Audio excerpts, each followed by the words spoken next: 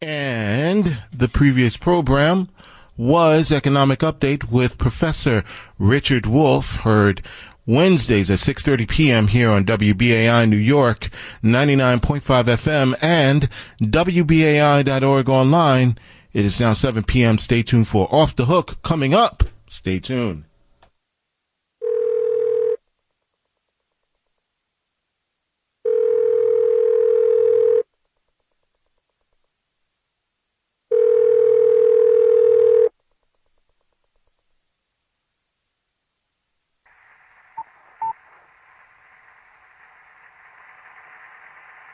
أهلا بكم على شبكة موبايلكم.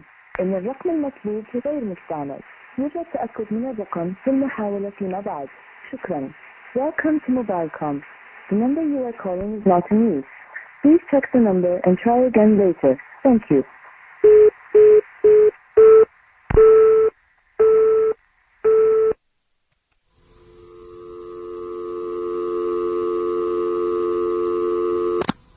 If you'd like to make a call, please hang up and try again. If you need help, stay on the line and a hacker will assist you shortly.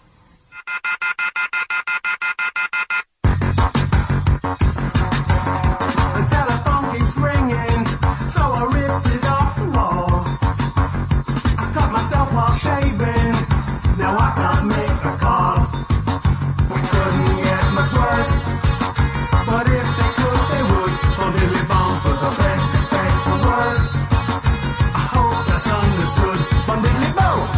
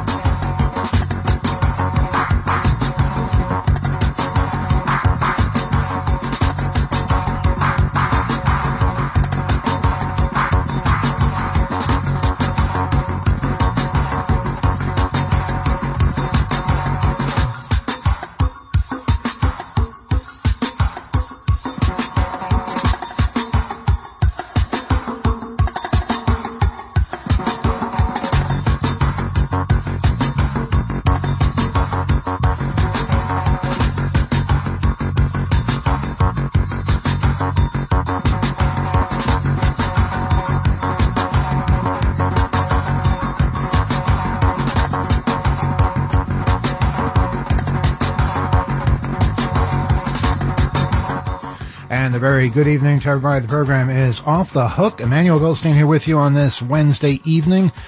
Joined tonight by Kyle. Hi. And over in Skype land, we have Rob T. Firefly. Good evening.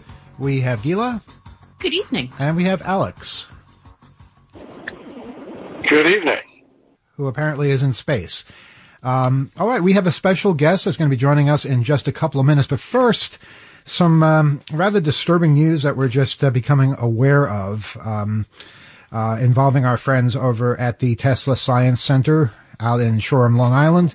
I'm going to read a notice that was sent out earlier today. As many of you are aware, our beloved Tesla Science Center at Wardenclyffe Laboratory was struck by a serious fire last night. While the fire was largely contained, occasional flare-ups occurred. There was one today, in fact. Local fire departments remain diligently on the site to manage these situations. Over 100 firefighters from 11 departments responded to the blaze, demonstrating extraordinary courage and determination throughout the night. To these heroes, we owe a debt of gratitude beyond words. We are immensely grateful for their commitment and bravery. Given the ongoing activity, we strongly urge everyone to avoid visiting the site for your safety and to allow emergency services to operate unimpeded. We promise to keep you informed through regular updates on our website and social media channels. Of course, we'll be keeping people updated on this radio program as well. The full extent of the damage is yet to be determined in the coming days. Our site engineer, historical architect, and structural engineer, along with Suffolk County Police Department, the Brookhaven Town Fire Marshal, and the county's Department of Fire, Rescue, and Emergency Services will conduct a thorough assessment. Their insights will be crucial in shaping our ongoing plans to restore and rebuild this historic landmark. It brings a sense of relief to share that the structural integrity of the building, dating back to 1901, seems to have withstood the ordeal. This resilience is a testament to its original robust construction and durability.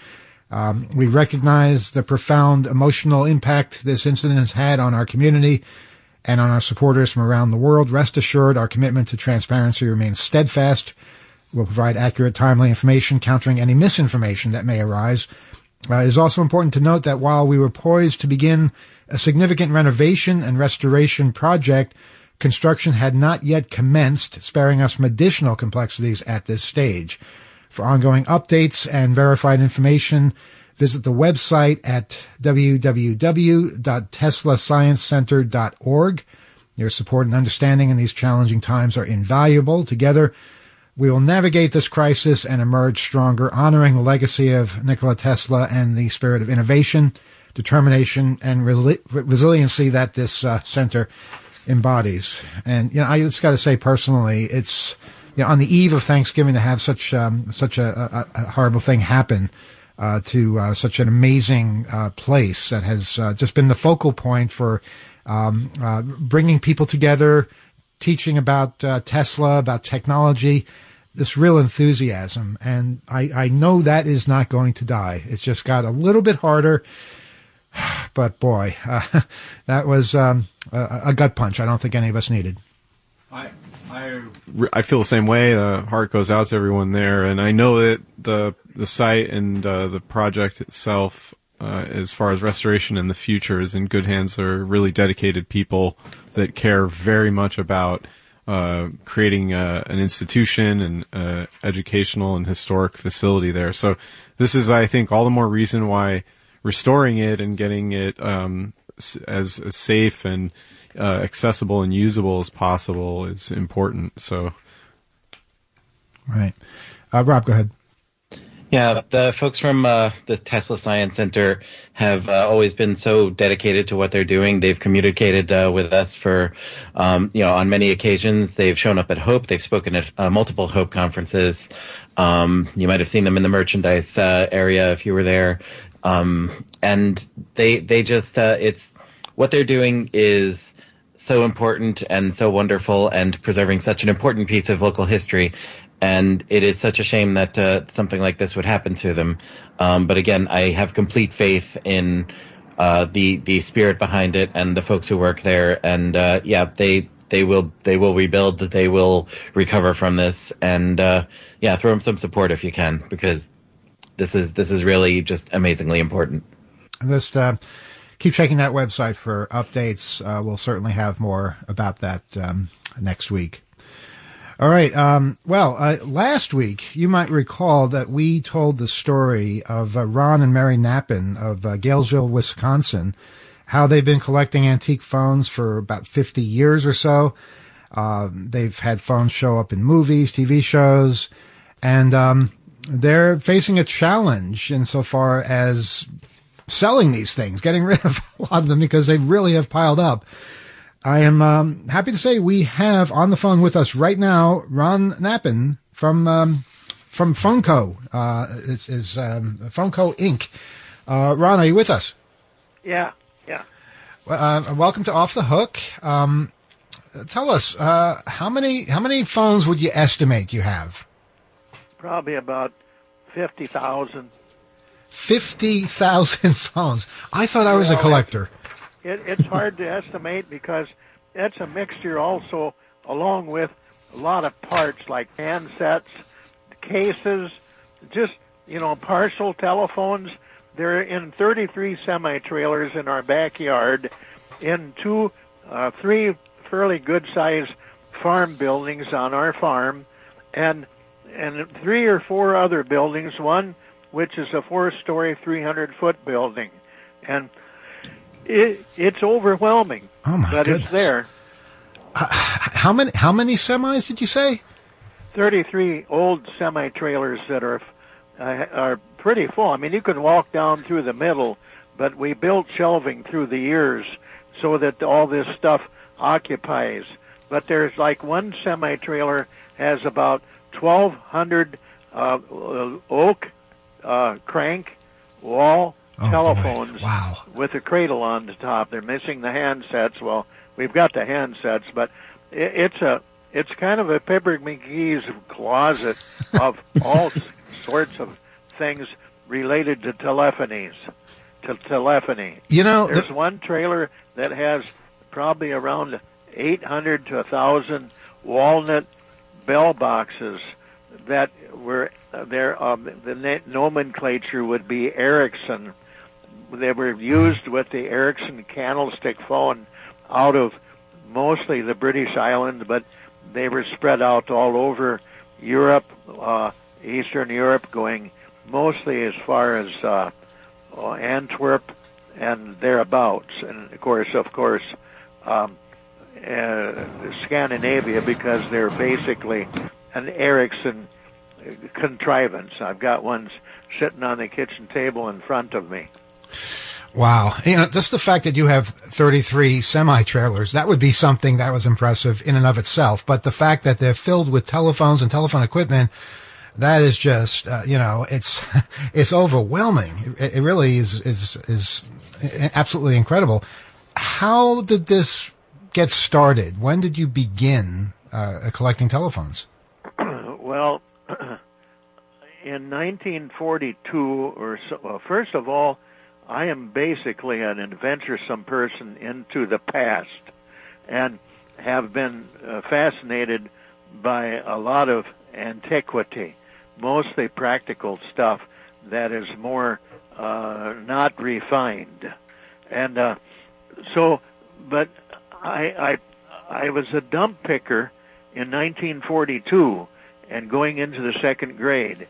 I don't remember too many phones then. I remember one phone in an empty building.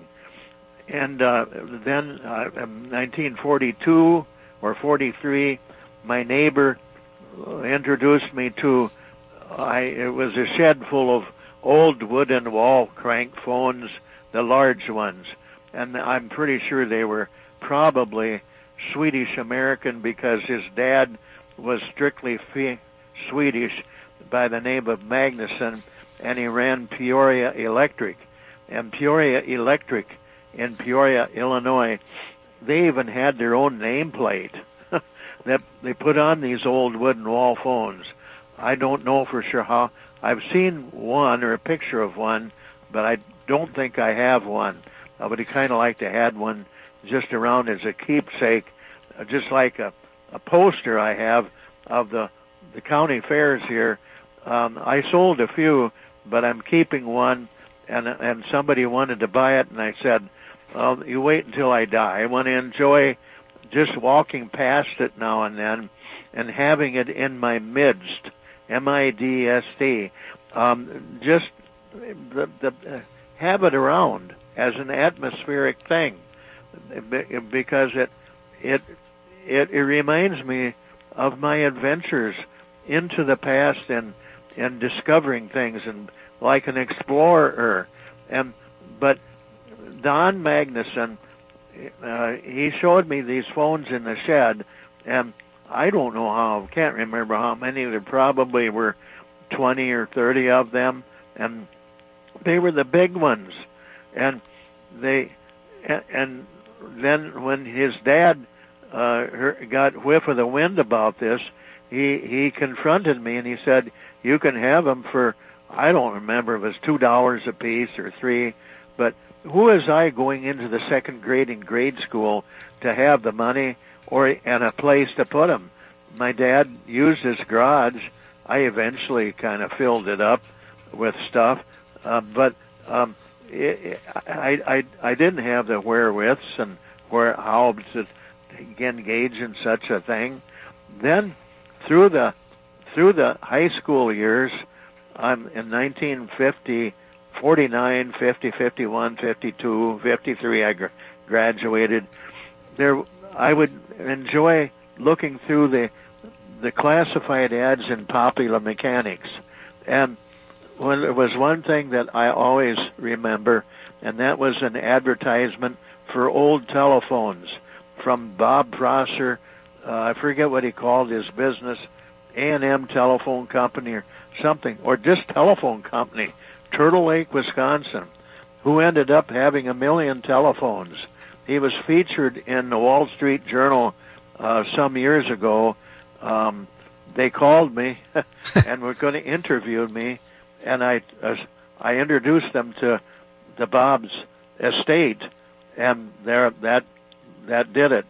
They went into the history of Bob Prosser, who had allegedly had 1 million phones, was in Ripley's Believe It or Not Guinness Book of Records. But in the 1950s, he advertised in Popular Mechanics, and I don't know what other else magazines, like candlestick phones for $5 a piece and things like that. And I would never have forgot that. And when I was in my career of actually teaching industrial arts in small high schools for 12 years, I bought one, and I bought it in around 1962 or 60, somewhere in there, and to put in my dad's basement. It was what they call a 300 set. That would be about a 1940, anywhere between 1940 and 1953 Western Electric, before the 500 set or the ordinary rotary dial plastic phone that Western Electric and IT&T. Right, these are the real heavy ones. The ones you could really hurt somebody with. Very heavy phones. The 1940 phones are very heavy in weight. Yeah, they were. They first started out steel or zinc, and then they went to Bakelite, and then a mixture of Bakelite and plastic, and then turned out to be fully plastic by the 1950s. But I put one in Dad's basement, and then the telephone company, they knew it, and it was a Bell, and they confronted my dad through a mail and said, you have an illegal phone, and you'll be penalized at $1 a month for having that illegal phone in your basement. Wow. So that went on. And then I never forgot about Bob Prosser in Turtle Lake. And then I called an antique picker in the early 1960s, and I had a guy pop up in my house that we rented for $25 a month, and he was a telephone collector by the name of Bud Johnson from Galesburg, Illinois. And Bob, he looked all through my antiques and looked for telephone items and bought them, and he told me a few stories, which most all the stories you hear from a lot of these old people are somewhat interesting, because it's an adventure that they experienced and are relating to you. And I always enjoy sharing these with people, not with charitably. And so, but Bud told me he refinished old telephones and sold them for, I think it was 20 or 25 apiece. During the same time, I learned of them taking the old wooden crank phones. They were oak, as a rule. They were maybe about one walnut out of every 100 or 80 wood oak ones. Walnut was an earlier wood used in the telephones. It was plentiful until after the turn of the century, and walnut became scarcer. And so they started making stuff out of oak, including the telephones. But most of the telephones before 1900 were walnut. The candlestick phones, of course, that's another story. But Bud offered to sell me his refinished oak crank phones for, 25 apiece, and I'd buy them, and they were beautiful, and I'd sell them for $29 or $30, and then I ran into he decided to sell his collection, and we were at his location near Galesville, Illinois, Galesburg, and during Christmas of 1971, and I called him up and I said, Bud, I'd like to buy some more of those nice phones you refinish. And he said, I'm going to sell my collection. And I went over and I spent, I think it was probably $250 is all I had on those old phones, and they weren't extremely rare, but they kind of got on the borderline of being a little rare, more rare than the common old kitchen phones that were common around the Midwest in the 1930s and 40s, and I brought them home in a '56 Buick with the kids. I had 3 kids, and they rode on top of these phones in the back seat and the back floor all the way home, the 250 miles or 280 mile, whatever it was, and with them ringing when we'd hit a bump, and got home, and I was nervous because I spent all our money, and we had house payments, and I was on a low teacher's salary, starting out at $4,100 a year in 1961. I don't know what it was in 1971. It was probably more like 5,000, and so I had house payments. So on a $4,200 old house in Melrose, Wisconsin, and I was nervous about it. And I put an ad in the Antique Trader. I think it was a monthly magazine at that time, and the ad came out on January 6th of 1972, and it was just dumbfounding. I was on the phone for about an hour every night for the whole week, taking calls from mostly collectors. One collector, I can't think of his name right at the moment, but we became friends with many collectors, and this one collector said, I have kind of a weird hobby. And he acted like he was almost ashamed of it, that he collected telephones. Mm-hmm. But these people, I've got a picture here of Walt Adelot from New Jersey and Steve Hiltz from Saloma, Arizona, who have been friends like this since 1971 or 72. No, 72, yeah. Wow. And then this Bob Prosser in Turtle Lake, he,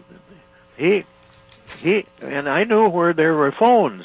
There was a guy in Wittenberg, Wisconsin, that's eastern Wisconsin, not quite to Appleton, and south west of Green Bay a little ways. And this guy ran a telephone company there. He was 80 years old, and I went there, and I bought a lot of old telephone stuff from him. And some of them, you know, the little plastic mouthpiece that screws in to the front of a candlestick phone, yes, and it's funnel-shaped? Mm-hmm. Well, he had those in porcelain, and in the plastic or Bakelite ones he had. I don't think they were plastic. They were Bakelite from the 20s and 30s. And he had green ones and red ones. They were dark colored, mixed with Ron, black. can I just break in for a second? What kind of phone are you using right now? I'm using, well, let's see, I'm put my glasses on so I can read it here. It's a Panasonic Easyphone. It's convenient. I just press speakerphone to dial out and touch the pad, and wow, and it had to redial, but it went bad. And uh-huh. Of course, It sounds pretty good. There's a slight hum, but I think that's on the phone line, and that's something that you get. Yeah, that's on the line. Yeah, Kyle, you had a question. Go ahead. Oh, I had a couple. This was such a great conversation, but there's such a heavy material, that oak and walnut, and imagining you as a second grader, I mean, starting this adventure that you're on, but just the logistics of finding a thing like a whole shed full of them. After that, was it mostly a string of happenstances through relationships, or did you find, like, more businesses, more offices, and maybe small telephone providers that were looking for a place for all this? Or is it mostly those strings of happenstance? There were strings of happenstances, starting with Bud Johnson, and then going to when I discovered Bob Prosser, 150 miles north of me here in Turtle Lake, who claimed he had 1 million phones and was in Ripley's, believe it or not, in Guinness Book of Records. That's all gone. A lot of stuff is gone, and my stuff will be gone too, in not too long of a time, I believe. Well, that's part of why we're talking to you, because the reason why this is a news story is because you're trying to get rid of a lot of these phones. You're trying to sell the majority of your collection. Has that really been a challenge? In a way, it just sits here. It's not hurting anything. The only, that there's several buildings full. There's one building that's 300 feet long and 4 stories high. Oh, my and God. We're having a hard time getting out of there. I've sold the building on a land contract, and I'll get the full payment, which is, not modestly. It's a modest amount of money. Once we vacate the building, my wife, Mary, bless her heart, she spends every night until around 11 o'clock sorting parts out, which she brings home in the trunk of her car. But happen chance, yes.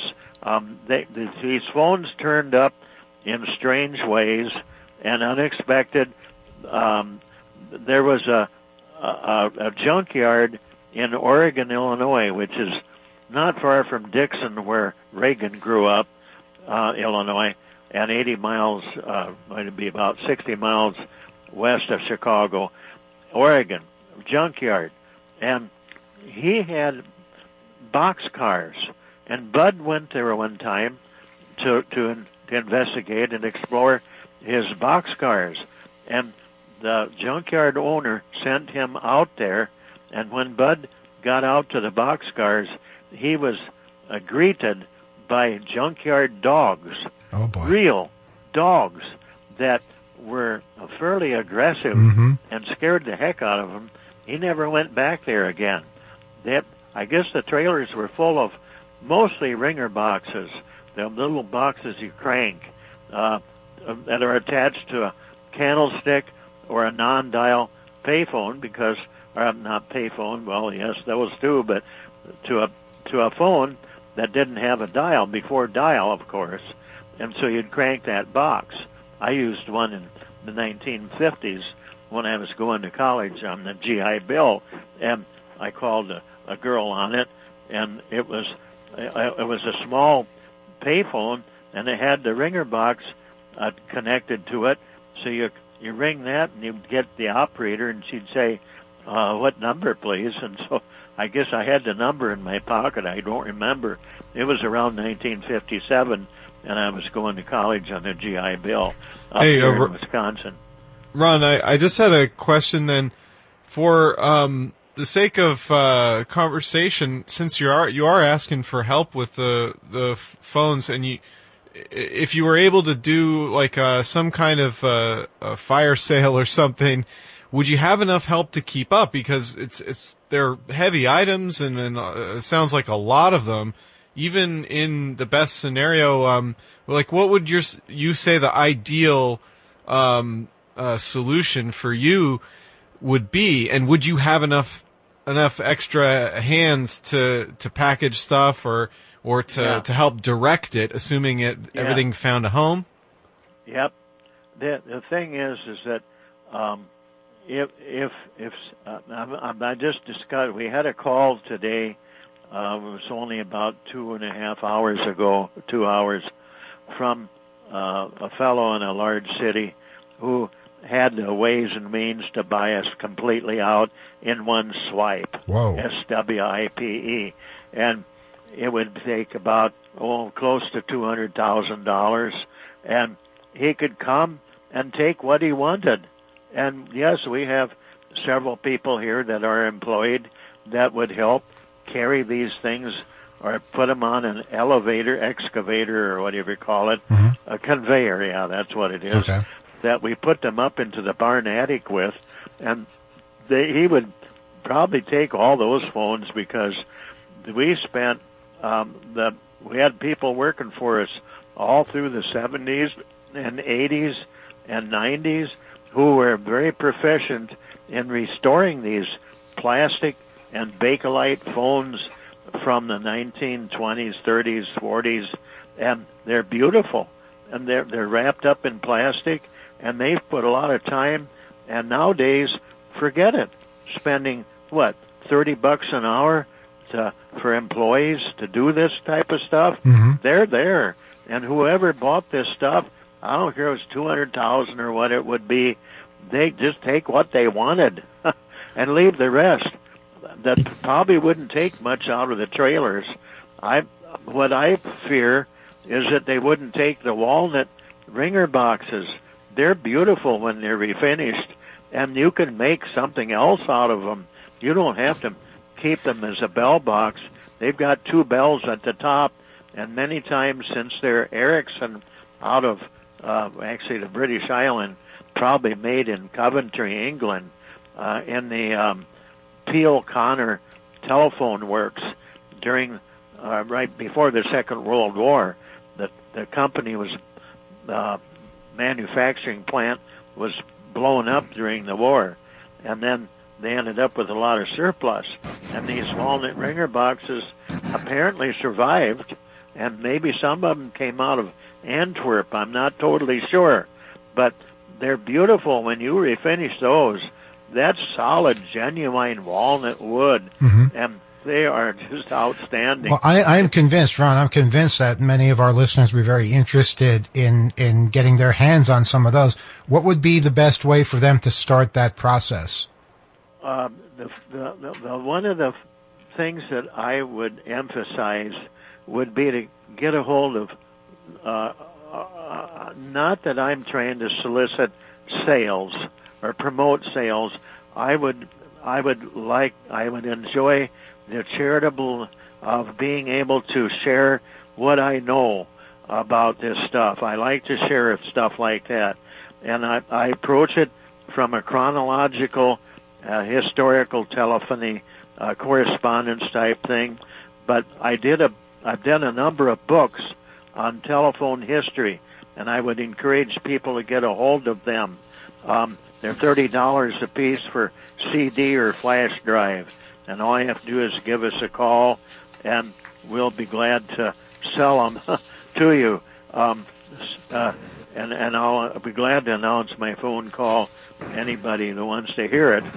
Okay, well, we'll give out the website and the phone number in just a bit. Rob, I think you had a question? Go ahead. Ron, thank you so much for joining us tonight. I know all of us on this program are so interested in the vintage telephone stuff that you're so into, and we hardly hear you. Okay, I'll try to turn him up a little bit.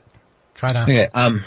Ron, it's so great to hear from you tonight, and I know so much of us are fascinated by what you're talking about, and we got wind of your story from a great write-up you had recently in the Wisconsin State Journal, and it mentions another thing that you have done is supply phones to like film and television productions and things like that, because of course they need old phones if they take place in the past.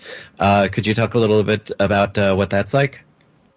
Did you just ask me about movies and our phones appearing them? It sounded like that, yes. Yes, about? That's what he did. Okay. In our Phoneco building, we call it, a building that we operated out of starting in 1980, I guess you might say, and are still occupying or doing business out of that large building in Galesville, small town near La Crosse, Wisconsin. There are pictures along the wall of movies in which our phones appeared in. I can conference call Mary, and she has a better recollection naming these movies. You've all seen them, and you've seen our phones in there, but you weren't aware that that's where they came from. But I can conference call her. Yeah, but we love to hear the conference system at work, but definitely bring Mary in, your wife, who is also part of this business. We'd love to hear her perspective.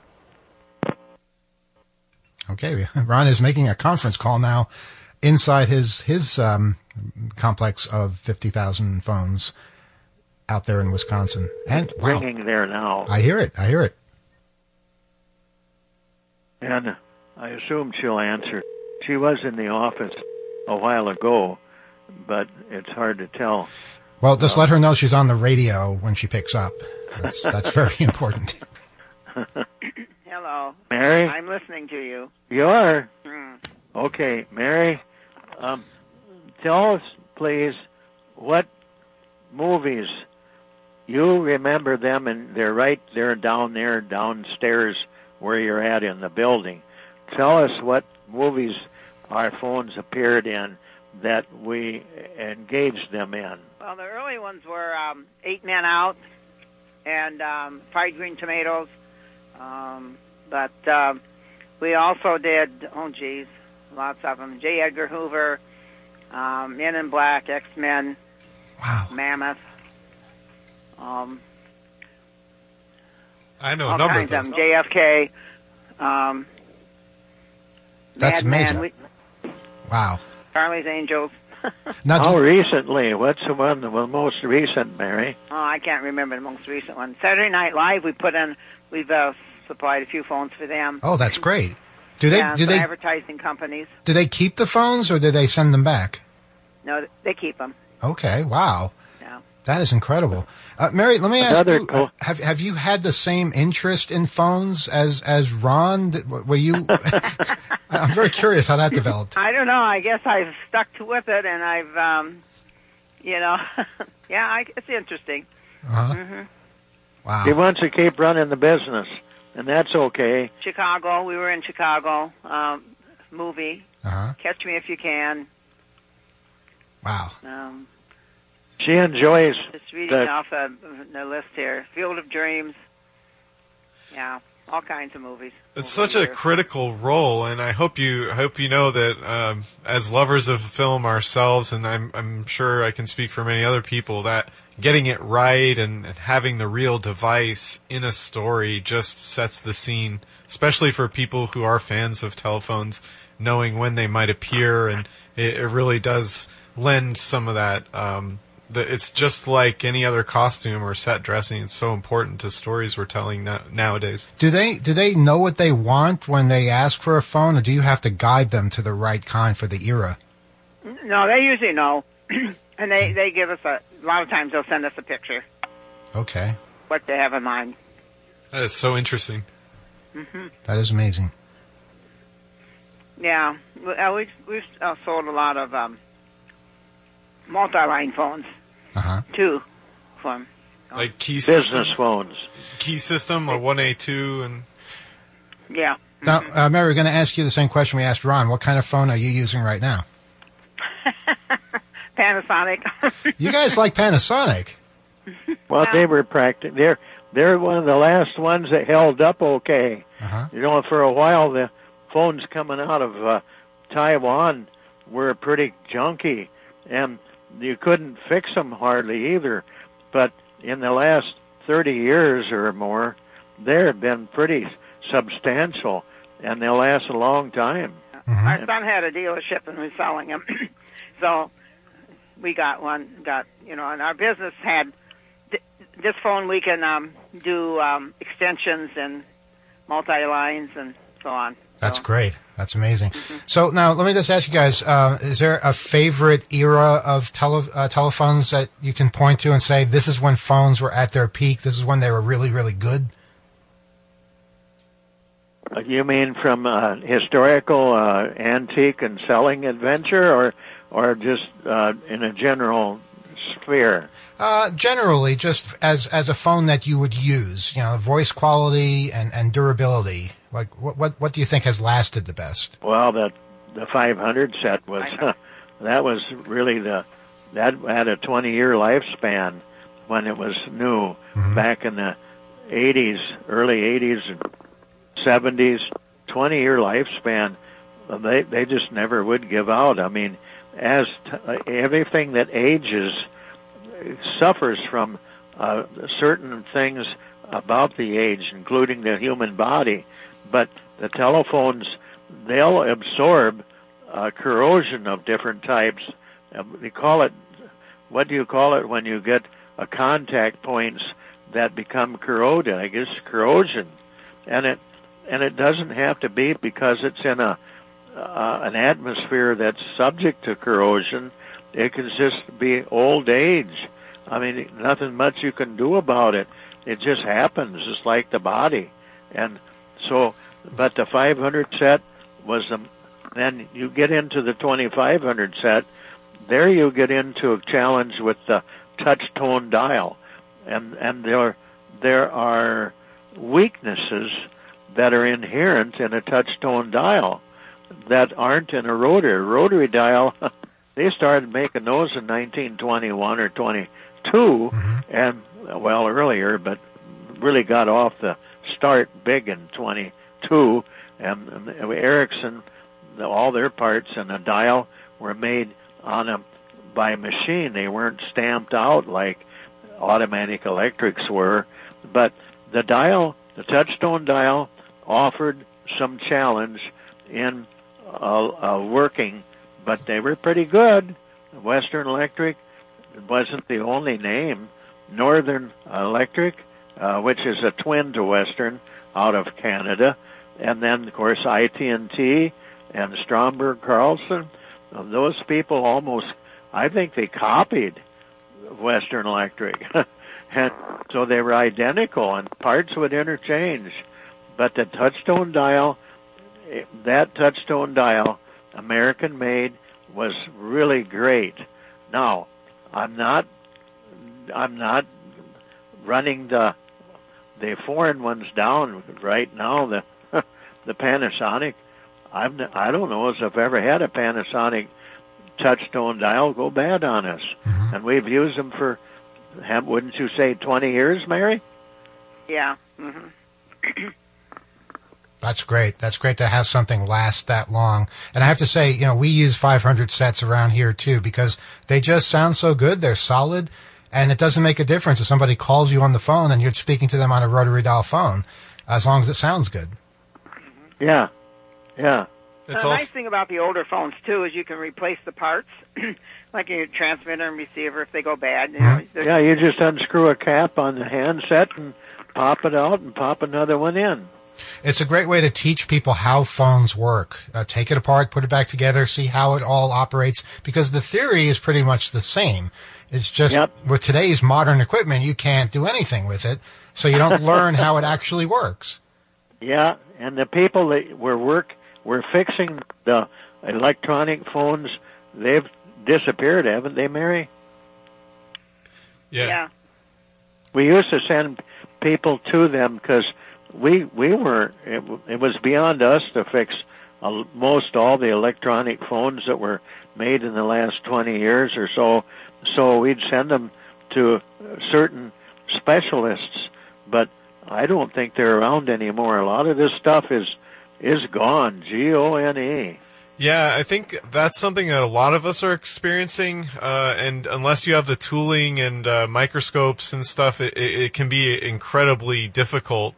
And many of the repair shops can't create much of a business model around it because the costs for a lot of the products are so low that the amount of labor hours to do component level soldering for different types of chips and fuses and pieces on the board. The labor cost now is very, extremely difficult. Sure, and there's not a good way to streamline the procedures on these things to make them cost effective at all. It's not like McDonald's. No, it's not.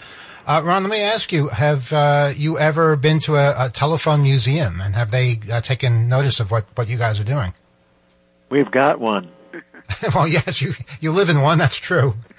But there's one in Seattle, there's one out here in Long Island. They're all over the place, run by telephone pioneers usually.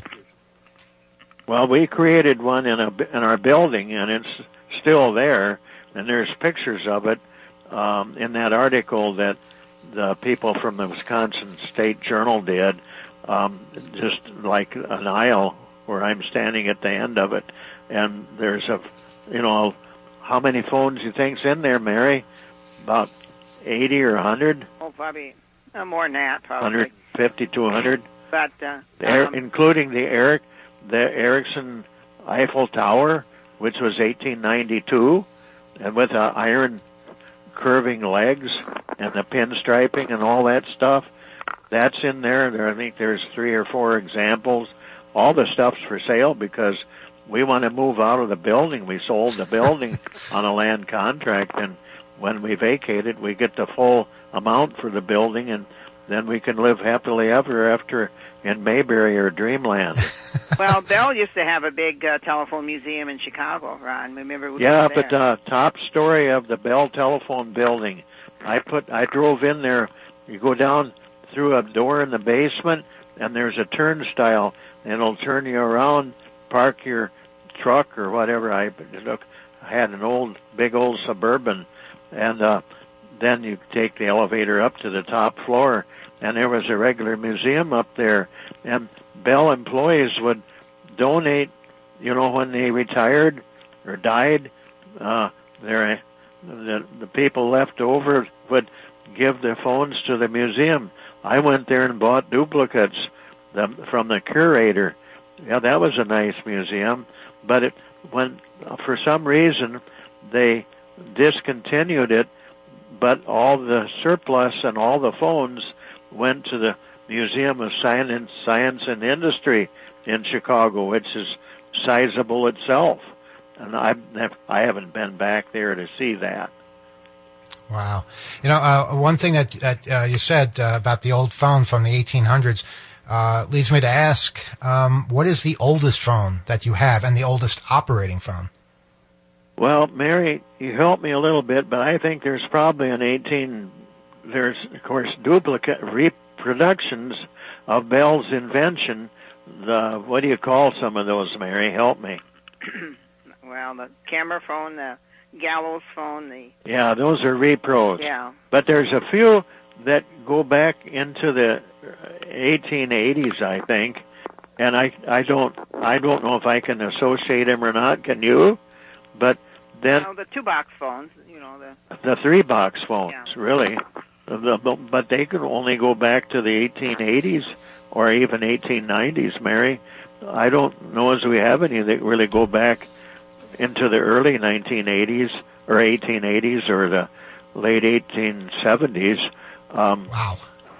We have some fragments or partial ones maybe, but they probably go back to 1878 or something, those partial ones, but nothing that there's, how many collectors, Mary? 400 that belong to the 2 main telephone collectors club? Yeah, one time there was close to 4,000. Were there? Yeah, I don't know how many there are today. It's dwindled. But, yeah. The interest is diminished, and then mostly of us are. A lot of them have died off too. Yeah, and most of us left are, in our 70s or 80s, and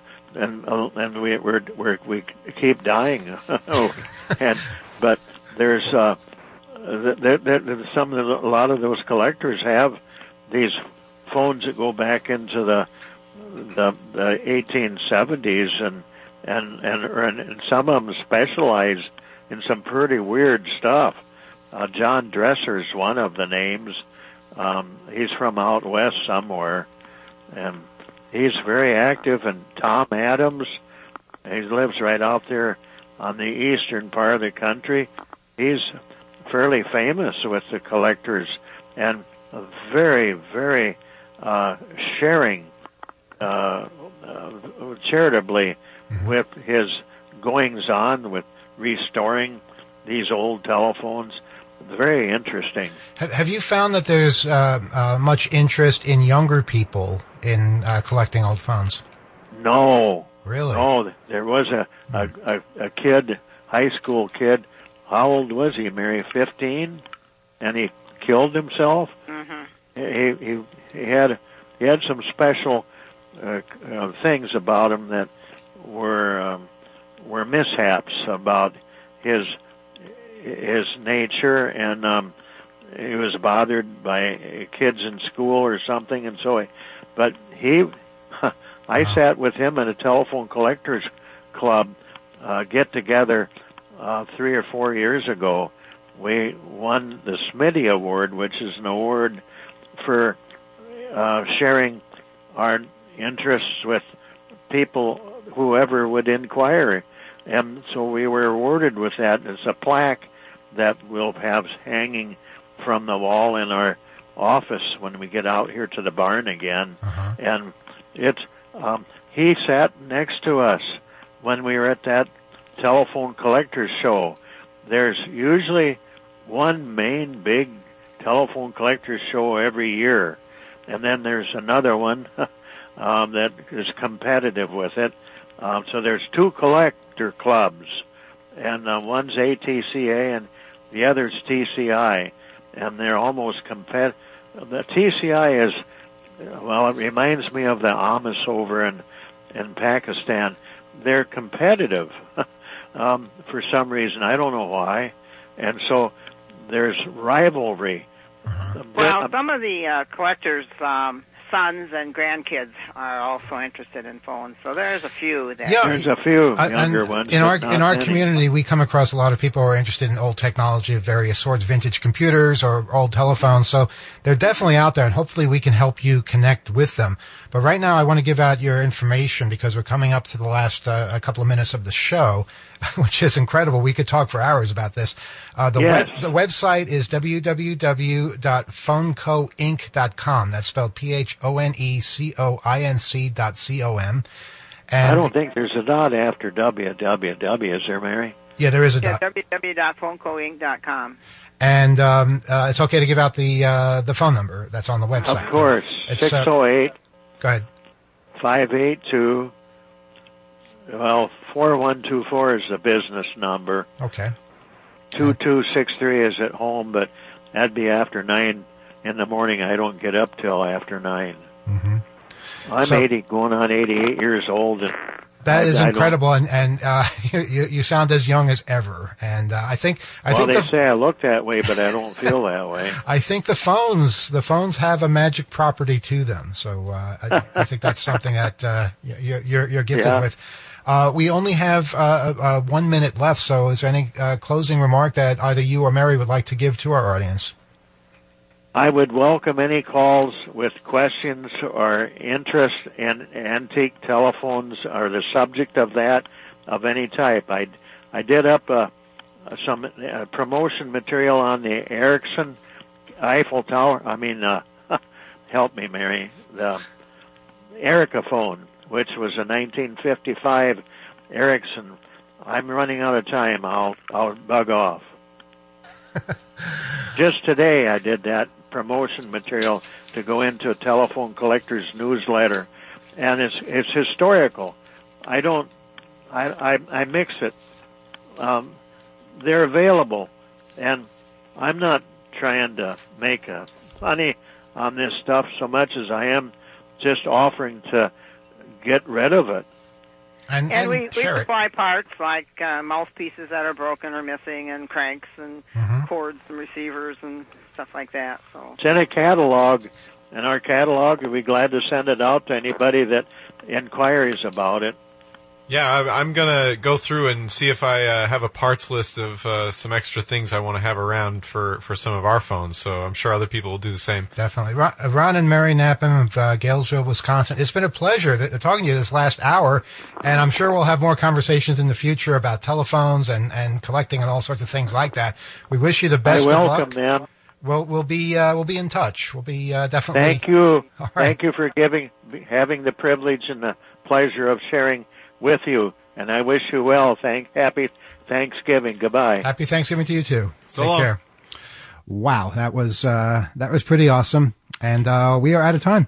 OTH@2600.com is our email address. Please write to us with any questions or comments. And stay tuned. Coming up in a couple of minutes on YouTube, we'll be on Overtime. Check the link at 2600.com or simply go to channel 2600 on YouTube. See you next week.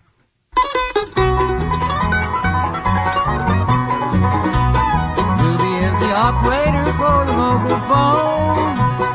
Every time I call to her, I got the busy tone.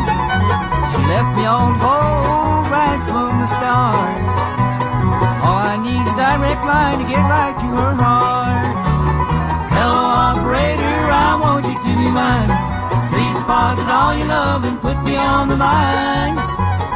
listed under lonely, lost and feeling small. Dial directly to my heart and bill me for the call.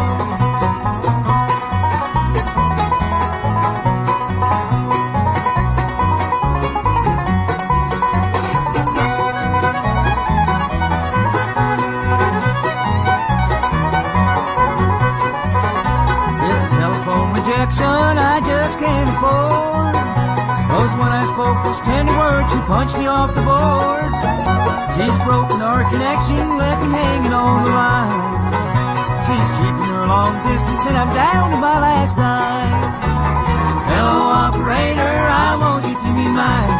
Please deposit all your love and put me on the line. I'm listed under lonely, lost and feeling small. Dial directly to my heart and bill me for the call.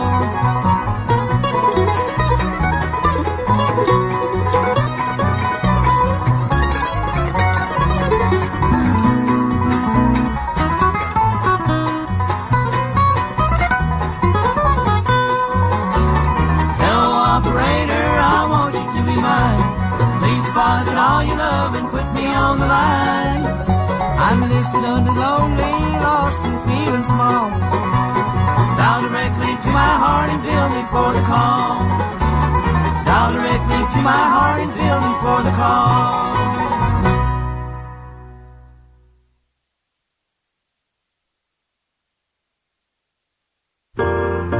This is Ralph Pointer. Join me and others every Wednesday, 8 to 9 p.m. Eastern Time on WBAI 99.5 on your radio dial. It would appear the human movement is such that at any moment in history, there are too few that understand possibilities of existence that would benefit all who inhabit this planet and are willing to act on this understanding. This program will feature that few. What are your views on these issues that impact your life today? What are your views on America today? What are your views on America's future? Can we talk? Call in 212-209-2877. Wednesday, 8 to 9 p.m. on WBAI 99.5 on your radio dial.